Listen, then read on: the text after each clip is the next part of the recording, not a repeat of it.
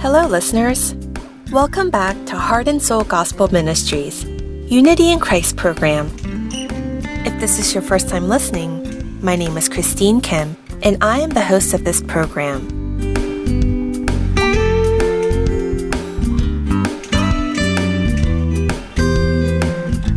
A little while back, while I was having a conversation with a few people I knew, one of the ladies in the group was asked how long it had been since she's been walking her life of faith. From what I remembered, she was born a Christian, so I was assuming her answer would be her entire life, so probably around 20-something years. But the girl answered that she has only started her walk of faith around 3 years or so. So I asked, weren't you born as a Christian into a Christian family? But she responded back and said, yes, it has only been about 3 years since I have started my walk of faith with Christ. Although I was born into a Christian family, my actual faithful life only started about 3 years ago. Hearing this, I felt a ringing inside of my head. The fact that I've been claiming I have been a Christian my entire life made me feel ashamed of myself during that moment. And the reason was because I felt I was no different from her. Although I have been born as a fourth-generation Christian, looking back up into middle school, when I really met Christ, I have been living as a Christian without knowing who Jesus really was, without reading the Word, and just attending church as a habit, because it has always been a part of my life since I could ever remember. Before I truly met Christ, I had only been attending church only because it was Sunday. I didn't know what the love of Christ meant and simply thought I would be able to go to heaven if I lived a decent life doing kind things. What would have happened if God continued to let me be this way? Just the thought of it frightens me. If God didn't use His ways of bringing sufferings and hardships into my life, I don't think I would have been able to realize all of this on my own and kneel down before God. I went through some very difficult times in my life, which led me to experience a me God. Although it was one of the most painful and hardest times of my life, I look back and think that might have been the only single way for God to call my stubborn self to Him. It wasn't easy to get by through those times, but because of it, I was able to change the direction of my life to God, grew closer to Him, and that was when my real life of faith began. But as we all know, those times of sufferings are hard to bear. It is incomprehensible and feels like God is nowhere to exist. But when those times pass, we realize how God was intimately with us every moment of the way. But why is it that we do not see this during that moment?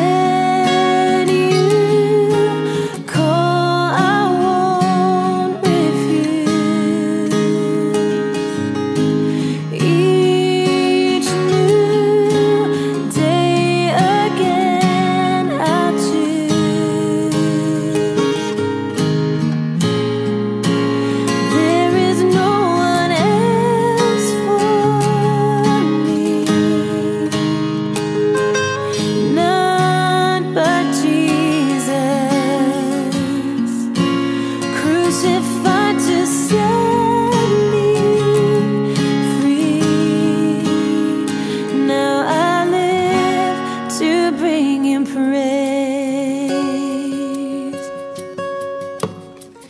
In the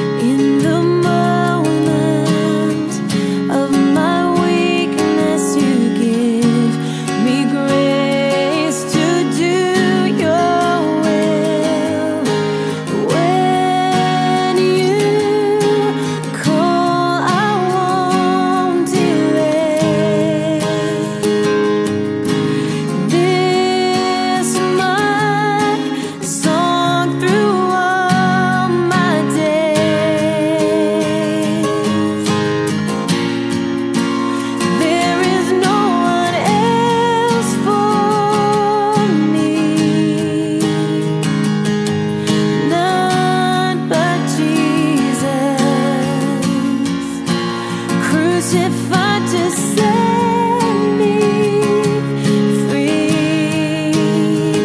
Now I live to bring Him praise. There is no one else for me, none but Jesus, crucified to set me free. Now I live to bring Him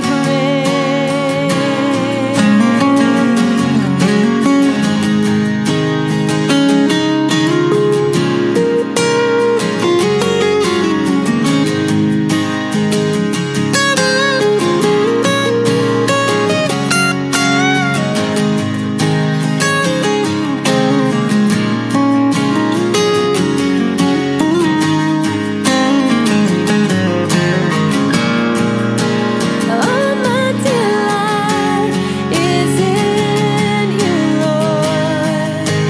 All of my hope, all of my strength, all my delight is in You, Lord, forevermore.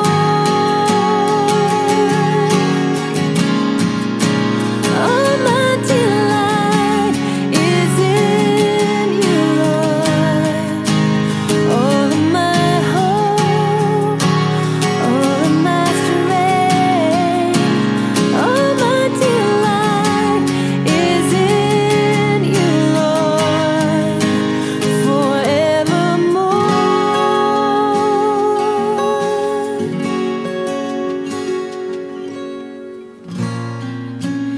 There is no one else for me, none but Jesus, crucified to set me free.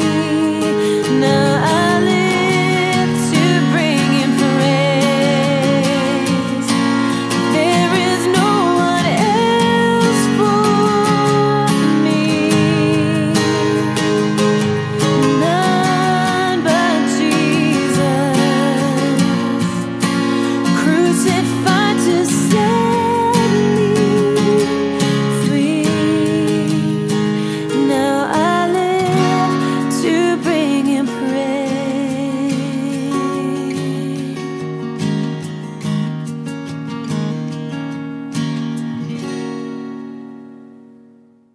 I read this in a book, but if you go to the rural towns of Korea, you see homes in the countryside where people farm and raise animals. Very often you will see homes with a couple of cows and other animals. But they say if a barn catches on fire, it is a struggle to make the cows escape out of the barn. They say that even if the barn is caught on fire, the cows do not budge to move no matter how hard you try to pull them. But it said in this book there was one way to get the cows out. And they say that it is if you flip their manger over. It may be perhaps because the cows might think that there is no longer any food for them in this place. Even for a cow, it is only when they realize they have no food left, when they realize there is no more hope left for them, then they come out of the barn. As I was reading this book, reading about the stubborn cows that don't budge to move even though they might burn to death in the barn, sadly reminded me of myself. We are like a cow in a barn. God provides countless ways for us to live, but there are more times in which we disobey to follow Him. Hebrews chapter 12 is a very famous passage that we all know. God tells us His motive for discipline in the scripture. The author of Hebrews tells us that God disciplines us for our good so that we may share His holiness. And He continues to tell us, for those who have been trained will yield the peaceful fruit of righteousness. Here are the scriptures of Hebrews chapter 12, verse 6 through 13. For those whom the Lord loves, He disciplines, and He scourges every son whom He receives. It is for discipline that you endure. God deals with you as with sons. For what son is there whom his father does not discipline. But if you are without discipline, of which all have become partakers, then you are illegitimate children and not sons. Furthermore, we had earthly fathers to discipline us, and we respected them. Shall we not much rather be subject to the Father of spirits and live? For they disciplined us for a short time as seemed best to them, but he disciplines us for our good so that we may share his holiness. All discipline for the moment seems not to be joyful, but sorrowful. Yet to those who have been trained by it, afterwards it yields the peaceful fruit of righteousness. Therefore, strengthen the hands that are weak and the knees that are feeble, and make straight paths for your feet, so that the limb which is lame may not be put out of joint, but rather healed.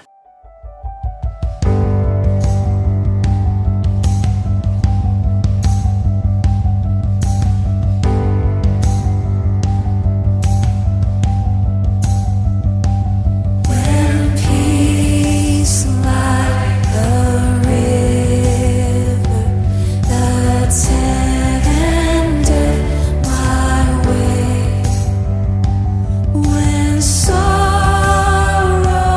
like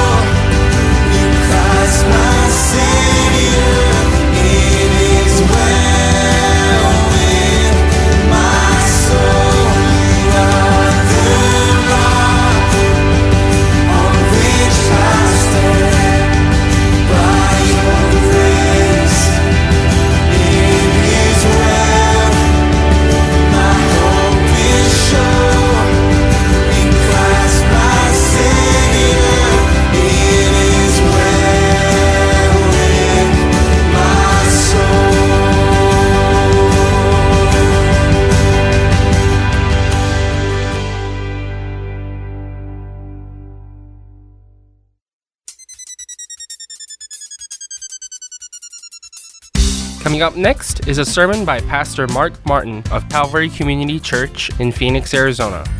Today's topic is Studying 1 John, Part 1, based on 1 John, Chapter 5. I hope you have a blessed time with Pastor Mark. 1 John chapter 5, verse 1, he gives us the basic requirement for proving that you're a Christian, basically, verses 1 and 2. Whoever believes that Jesus is the Christ is born of God. So the first thing we have to do, and the thing that proves that we're a Christian, is believing in Jesus Christ. And he's talked about that quite a bit. And then he says, and whoever loves the Father loves the child born of him. So the second thing that we do is that we practice love for each other. Here is the two requirements. First of all, you believe in Jesus. Secondly, we love one another. By this we know that we love the children of God when we love God and observe His commandments. For this is the love of God, that we keep His commandments, and His commandments are not burdensome. That's interesting right here that he says that it's one thing to say that you love people, as we've talked about before. I don't want to say that for those of you who weren't here before. You say, what are you talking about? But he's saying, if you really say you love God, then you're going to love who God loves. And God loves His children. And you're going to show your love in loving one another. And at great length, John has talked about our loving one another, hasn't he? And so now he's saying, I want you to understand that as you believe in Jesus, you love one another. This is showing that you know God, because the children of God are going to obey God's commands. And God's commands are that we believe in Jesus and love one another. Chapter 3, verses 23 and 24, those are the commandments that we have as Christians. Christianity isn't difficult. It's believe in Jesus and love one another. If I'm loving you, I'm not stealing from you. I'm not lying to you. I'm not coveting something that is yours. I'm not taking someone away from you that is your husband or your wife. I'm not committing adultery. I'm not being immoral, which would be a sin against you or somebody else. And so the Scriptures is telling us that all of our basic faith is boiled down to these two things. We're believing in Jesus Christ as the only Savior of the world. There's no other Savior, no other way to heaven, and we love one another. These are the commands of God. Now, John is specific when he uses a different term for the 10 commandments of the Old Covenant and the New Covenant commands of Jesus, the teachings of Jesus. The word that he uses for the 10 commandments throughout his writings, John in his letters, his epistles, and in his gospel, the Gospel of John, he uses the word nomos. We get the word nomenclature, we get the word for legal law from nomos. And it's speaking of the 10 Commandment law, the Old Covenant. But whenever he's talking about the teachings of Christ, he uses the word entole, E-N-T-O-L-E. And that word is a word that is used here. It means commands. It rather could be better probably translated teachings. The teachings of Jesus. And those teachings are that we believe in Him and love one another. Verse 4, for whatever is born of God overcomes the world, and this is the victory that overcomes the world, our faith. Now, this is kind of cool because he says, now this is the result of being a believer in Jesus. Being an authentic believer, you have now the result that you are a conqueror, an overcomer. The word is nikeo in Greek, which we get our Nikes. I don't have Nikes on, but it means to be the victor or victory. And so he says, this is what is born of God. The one who's born of God overcomes the world, and this is the victory that has overcome the world. Our what? Our faith. Our faith all by itself? No. Because faith all by itself could be in anything. But this is our faith where? Our faith in Jesus. See, faith isn't a force. Otherwise, really, you could have faith in anything. Faith is how we grasp on, we hang on to Jesus, and the virtue of Christian faith is its object, Jesus Christ. That's what makes our faith great, Jesus Christ. And you might have just a little right now, okay, all you have is this little thin copper wire attached to Jesus. That's okay, you're connected. It's not how big your conduit is, it's how big Christ is. Now, as your faith grows, you'll be blessed more and more, but you're connected. You're connected to Him, and that's what matters. Verse 5, and who is the one who overcomes the world, but he who believes that Jesus is the Son of God? This is the one who came by water and blood, Jesus Christ, not with the water only, but with the water and with the blood. Now, maybe you don't understand what this is talking about. Very simply, he's saying Jesus came, and at the beginning of his ministry was evidence to be God's Son, God the Son, by the Spirit coming upon him at his baptism in the water, right? And the voice of God saying, giving a witness, saying what? This is my beloved Son in whom I'm well pleased. Okay, and so this is my Son, I'm well pleased in him. This is what God said at Jesus' baptism. Now he's saying, at his death, in his blood, he also testified that he is the Savior of the world. Greater love has no man than this, than he laid down his life for his friends. So this is the one who came by water and blood. The beginning and ending of his ministry, he was inaugurated with the water at his baptism, and the New Testament, the New Covenant, was initiated by his blood. Jesus Christ, not with the water only, but with the water and with the blood. Verse 7, and it is the Spirit who bears witness, because the Spirit is the truth. The Holy Spirit bears witness to these. He takes the truth of who Jesus is and applies that to us. Verse 8, for there are three that bear witness, the Spirit and the water and the blood, and the three are in agreement. If we receive the witness of men, the witness of God is greater. In a court, you receive the witness of, you listen to 2 or 3 witnesses, and you make your decision based on the testimony of those witnesses. If we receive the witness of people, he's saying, the witness of God is even greater, right? No problem. For the witness of God is this, that he has borne witness concerning his Son. The one who believes in the Son of God has the witness in himself. The one who does not believe God has not believed the witness that God has borne concerning his Son. And the witness is this, that God has given us eternal life, and this life is found where? In his Son. Read with me, he who has the Son has the life. He who does not have the Son of God does not have the life. And so the Scripture is saying very clearly that God's witness through the Holy Spirit's work, through Jesus at his baptism, where God said, this is my beloved Son, you listen to him. Through Jesus' resurrection, through his sacrifice, God is testifying to us, saying that Jesus is the only way to heaven. There is no other way. I'm just going to say this again, because the more we hear it, even though it's repetition, even though I share with you things, maybe they sound repetitive, that's really one of the ways we learn.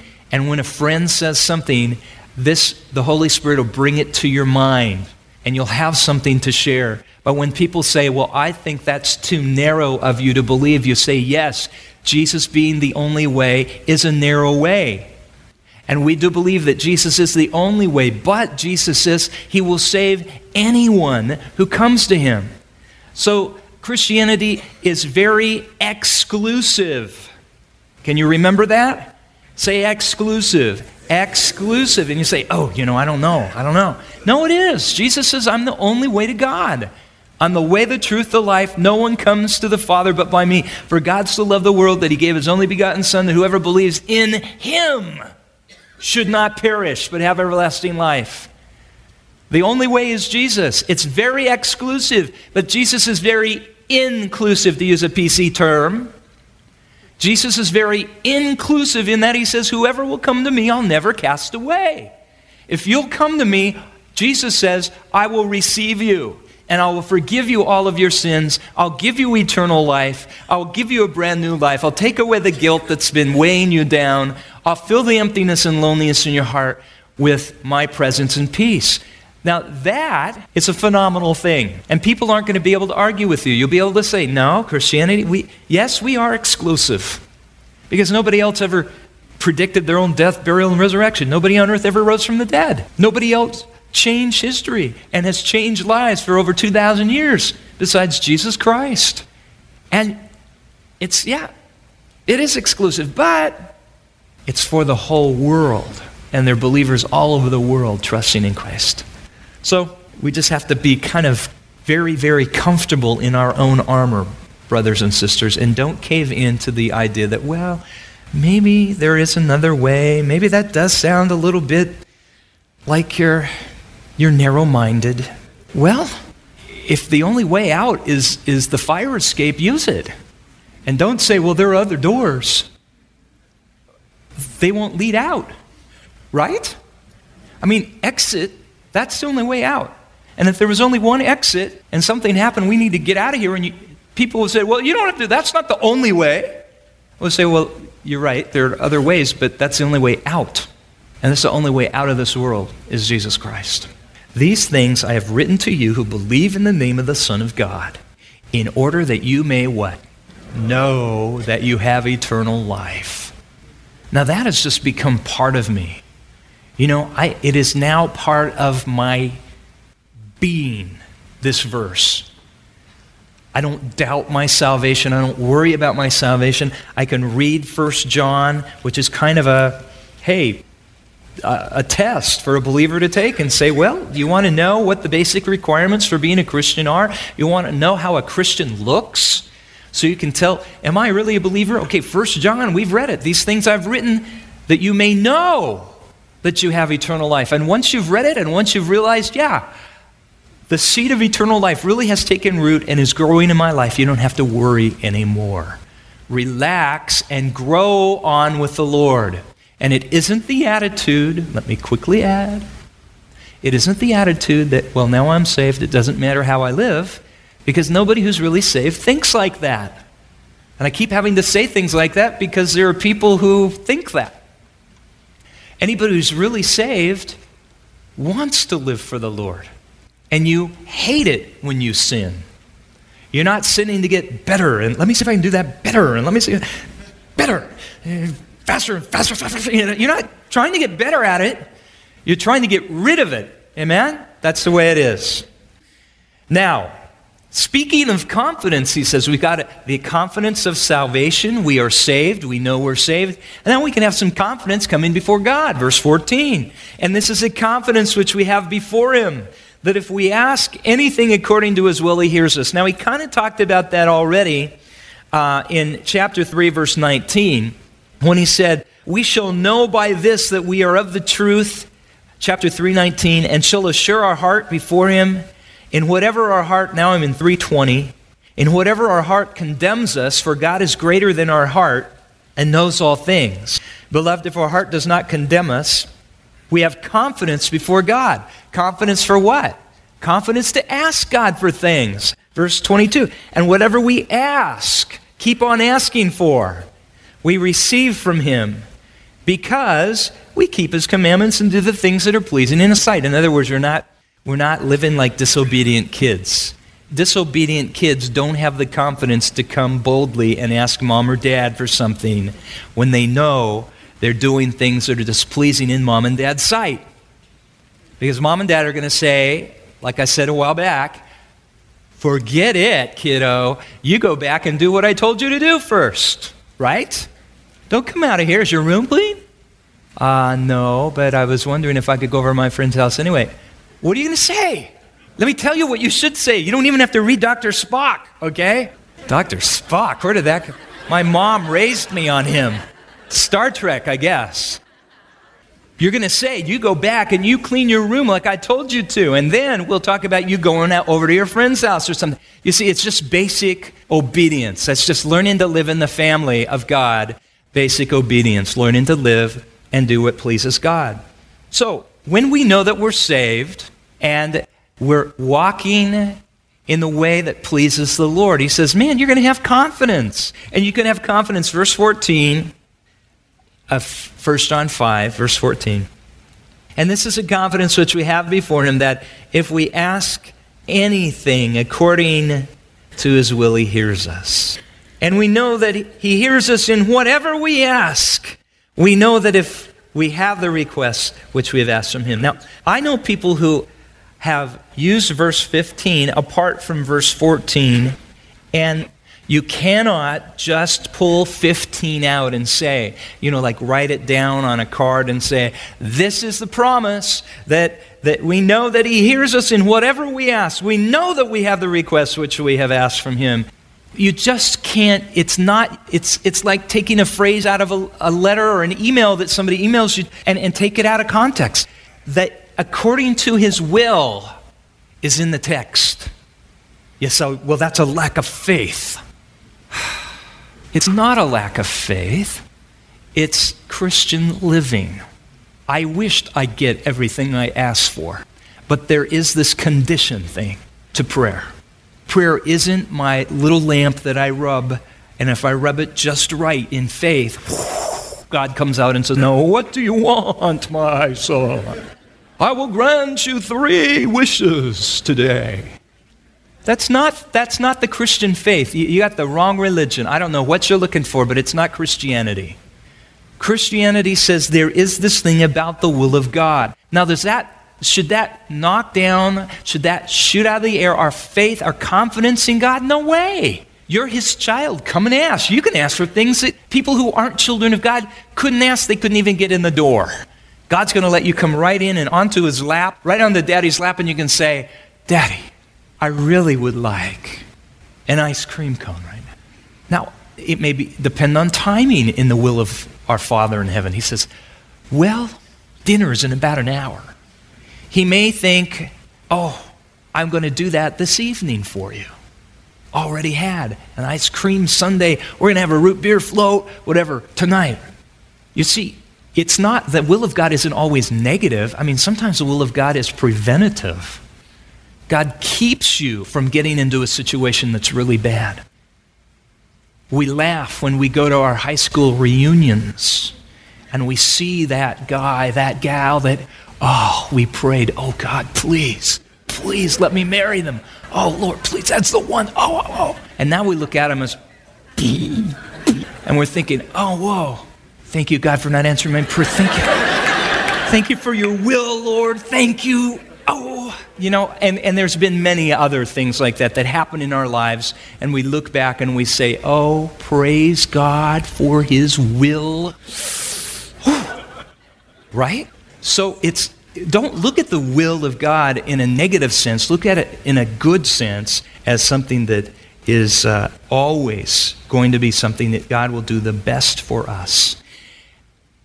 As far as it being a lack of faith to be in the will of God, let me just say, what would take more faith to be in the will of God, and maybe you're going through a financial difficulty for 3 years, to be in the will of God and you're staying faithfully with the Lord and you're going through chemotherapy treatment. You're staying in the will of God and you're going through a very difficult separation or divorce, your partner has left you, and yet you aren't going to run off and disobey God. You're not going to go and walk back to the world side of things because your life is falling. You're going to hang in there with the Lord. What takes more, that or just thinking that you'd get whatever you want? Well, I think it takes more faith to hang in there with the Lord with rough times. So don't tell me it's a lack of faith in somebody's life because they're going through a difficult time in their life. They probably have more faith than you've ever thought of having in your entire life, walking through the rough times with Jesus.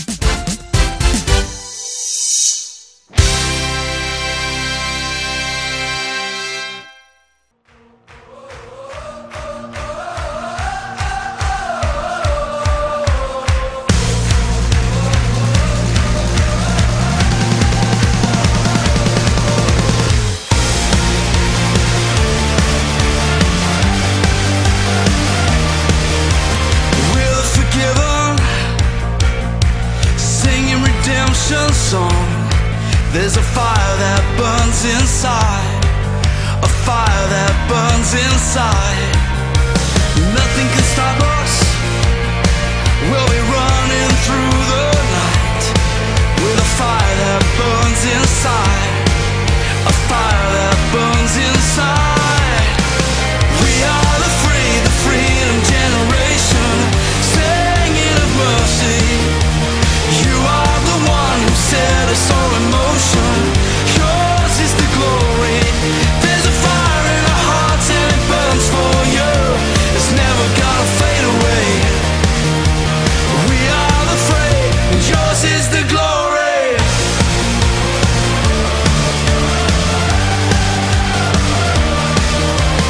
We are the risen,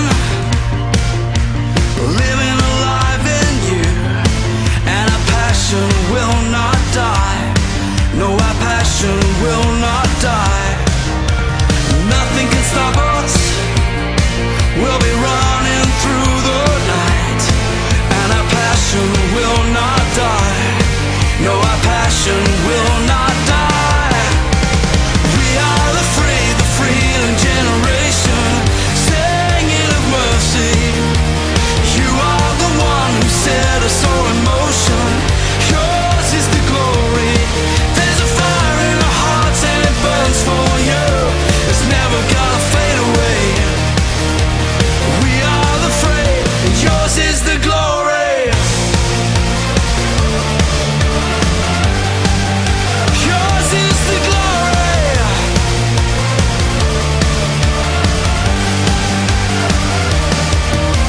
Up from the grave you rose again. Up from the grave you rose, and we will rise up. Rise up into the world that you so love. Into the world we go, and we will rise up. Rise up. We will rise up. We are the freedom generation, singing of mercy. You are the one who set us all in motion. Yours is the glory. Yeah, we are the freedom generation, singing of mercy. You are the one who set us all in motion. Yours is the glory. There's a fire in our hearts and it burns for you. It's never gonna fade away. There's a fire in our hearts and it burns for you. It's never gonna fade away. We are the free, and yours is the glory. Yours is the glory. Yours is the glory. Yours is the glory.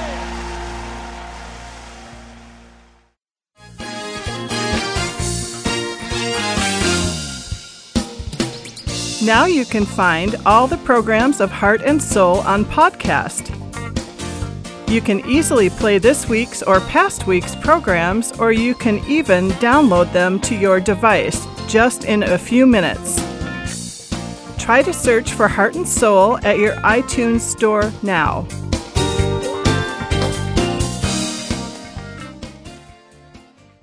There are people who gave up their lives in honor of Christ, who gave us our everlasting life.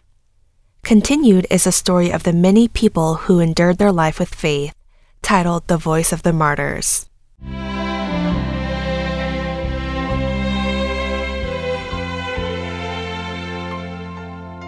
Hello, listeners. This is Rhonda Walker with The Voice of the Martyrs. What is happiness? The dictionary defines happiness as a state of well-being and contentment, pleasurable or satisfying experience. If such is the meaning of happiness, do you feel that you are happy yourself? Do you feel satisfaction, contentment, and joy in your life? If you feel happiness, where does your happiness come from? What makes you happy? Is it your secure job, your business, Your sufficient financial savings? Perhaps it is your children's success. If there is a man who is 40 years old, hasn't married, and isn't rich, and is living under constant threats of death, would you say that he might be a happy person? If you were placed in such a situation, would you think you were very happy? But the man I want to introduce to you today is a person who says he is happy even under these very circumstances. Why is this? What makes him think that he is a happy person? That's right. His answer is only because of Jesus Christ. Today, I introduce you to another person for whom the world was not worthy, our Pakistani brother in Christ, Shahbaz Bhatti. Shahbaz Bhatti was not someone from a long time ago, but a person who lived in the same times as us. He was born in 1968. He was the only Christian cabinet member of the Pakistani government. Let's hear his story.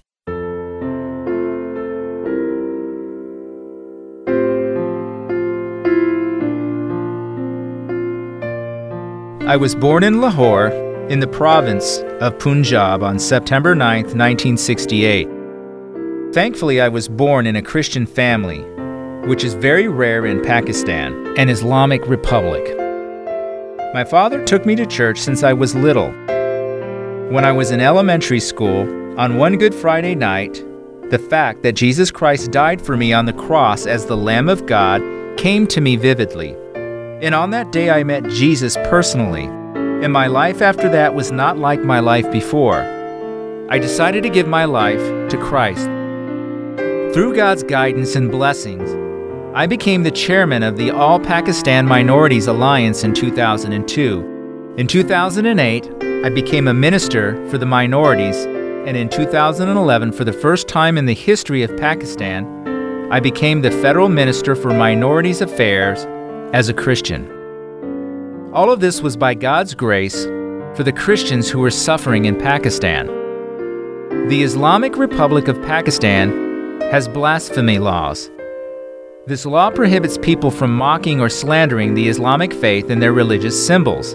But more so than protecting Islam, this law is being abused as a way to persecute non-Muslims. The people who exploit this law claim that it is blasphemous to Allah when somebody does not believe Allah as the only God, and instead believes in Christ as God. And even now, there are many Christians who are being persecuted and dying due to this law. A little while ago, my Christian sister, Asia Bibi, was sentenced to death for violating this blasphemy law. I believe that this law should be abolished. That is why I started protesting against this blasphemy law in Pakistan. For this very reason, I am being threatened with death by Islamic extremists, and now I am their #1 assassination target. People often ask me, why haven't I married yet? The reason why I'm not marrying anyone is because of these terror and death threats. I don't know when I would die. Doesn't Apostle Paul also say in 1 Corinthians 7:26 that it is good for a man to stay single because of the present crisis? But I am not afraid to die because I believe in Jesus Christ, who gave his own life for us. A few days ago, I received a call from a Taliban representative. He told me that I would be killed if I amend the blasphemy laws or talk about this issue. But it is God who led me to this position, and this is the answer of many Pakistani Christians' prayers. This is a time for us to display our faith in the gospel through our actions.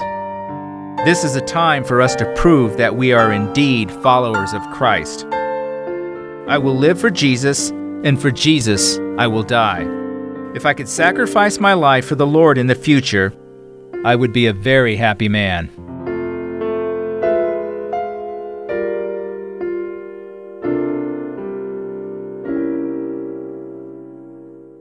Shahbaz Bhatti, the Federal Minister for Minority Affairs of Pakistan, visited his parents' house on March 2nd, 2011, and on his way out of his car, he was murdered, shot by an unidentified armed assassin.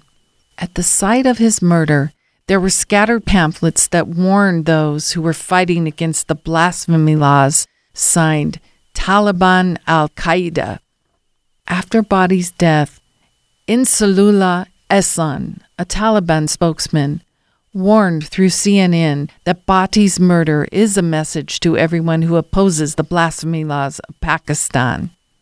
They took Shahbaz Bhatti's life away like that.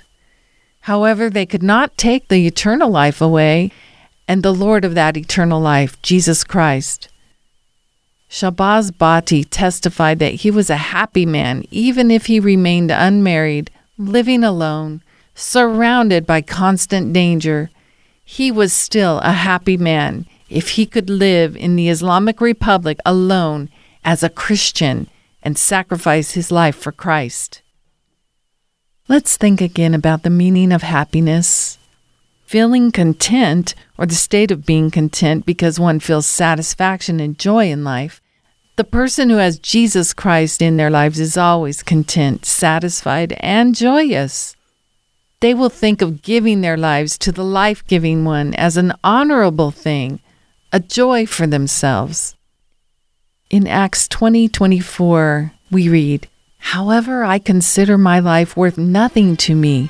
My only aim is to finish the race and complete the task the Lord Jesus has given me, the task of testifying to the good news of God's grace."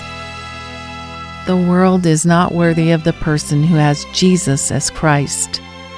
This was the voice of the martyrs.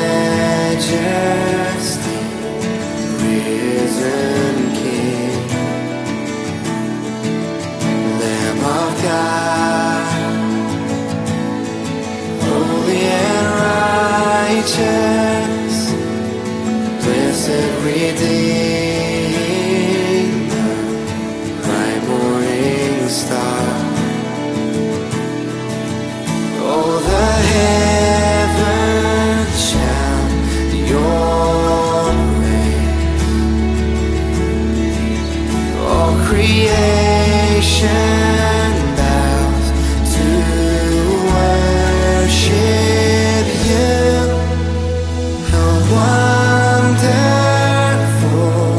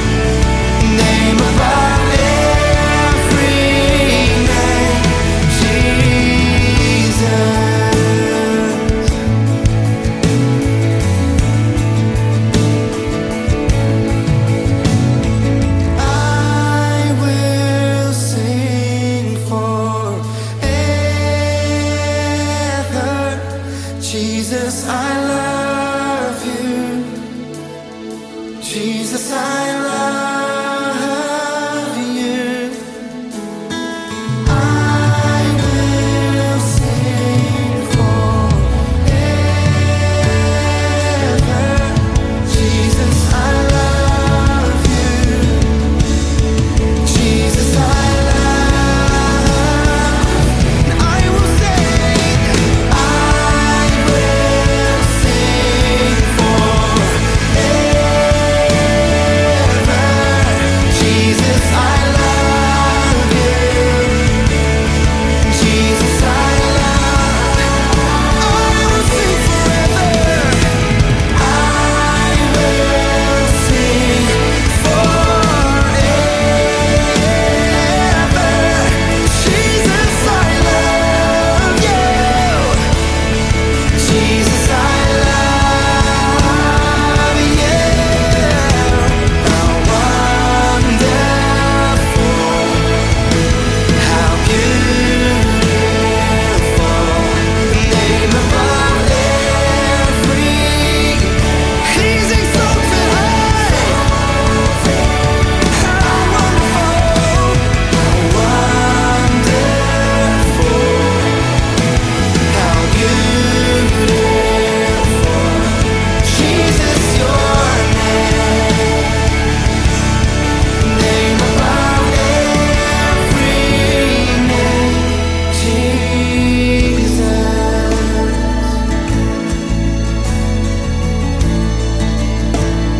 Call upon his name, sing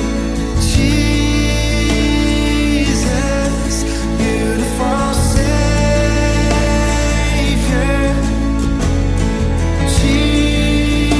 Jesus, beautiful. Oh, lift up your voice and sing to him. Sing, Jesus, beautiful Savior, my awesome Lord, King and my God. Beautiful Savior, Jesus, beautiful Savior, Jesus, beautiful Savior, name above every name. Oh, sing Jesus, Jesus, beautiful Savior,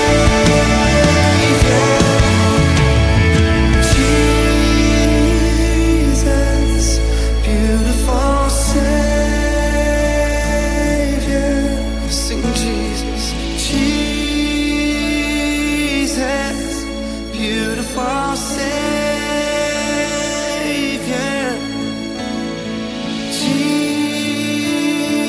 Jesus, beautiful Savior, Jesus, Jesus, beautiful Savior, oh Lord, Jesus, beautiful Savior.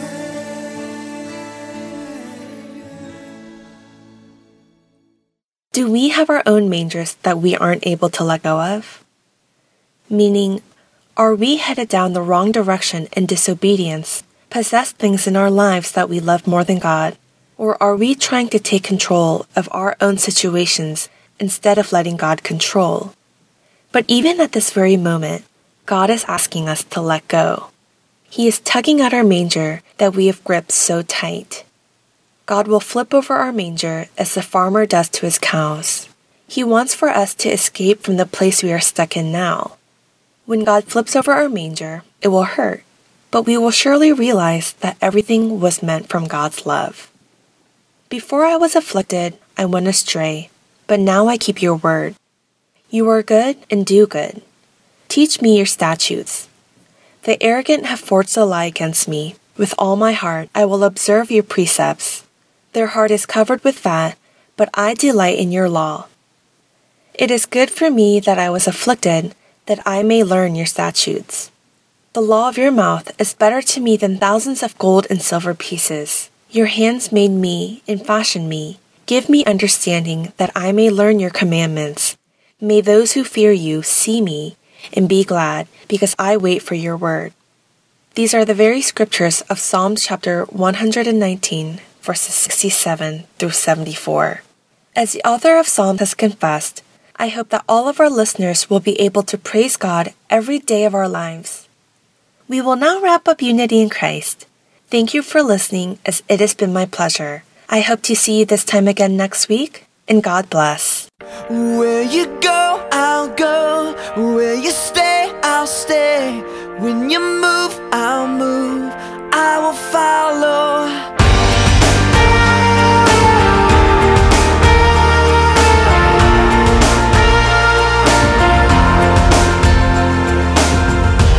All your ways are good.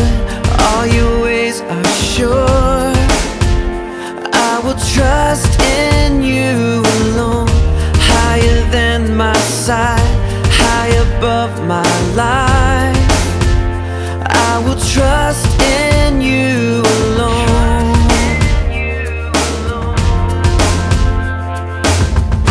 Where you go, I'll go. Where you stay, I'll stay. When you move, I'll move. I will follow you. Who you love, I'll love. How you serve, I'll serve. This life I lose, I will follow you. Yeah, I will follow you. Yeah. Light into the world, light into my life. I will live for you alone. You're the one I seek, knowing I will find all I need in you alone. In you alone. Where you go, I'll go. Where you stay, I'll stay. When you move, I'll move. I will follow you. Who you love, I love. How you serve, I serve. This life I lose, I will follow you. Yeah, I will follow you. Yeah. In you there's life everlasting. In you there's freedom for my soul. In you there's joy unending joy. And I will follow. Where you go, I'll go. Where you stay, I'll stay. When you move, I'll move. I will follow. Who you love, I'll love. How you serve, I'll serve. If this life I lose,